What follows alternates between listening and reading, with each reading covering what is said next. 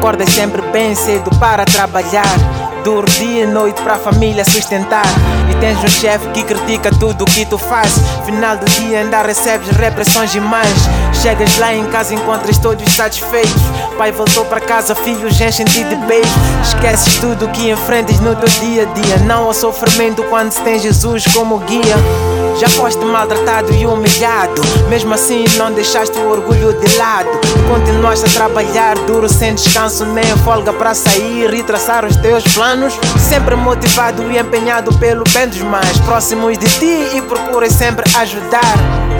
Mesmo quando não tens nada, tu ficas com aquele que a fome o maltrata. Me esforço para trabalhar, me esforço para dar o meu melhor, o meu melhor, para garantir o meu futuro, para garantir o meu futuro e da minha família, e da minha família.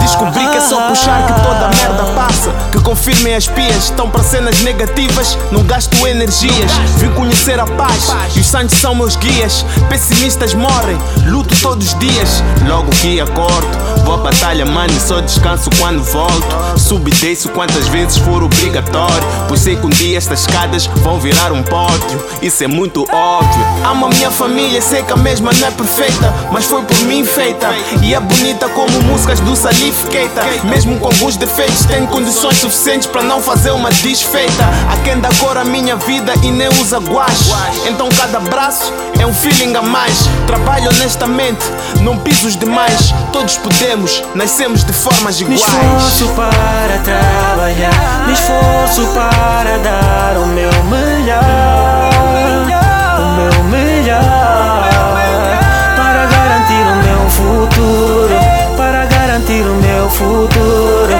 e da minha família, e da minha família.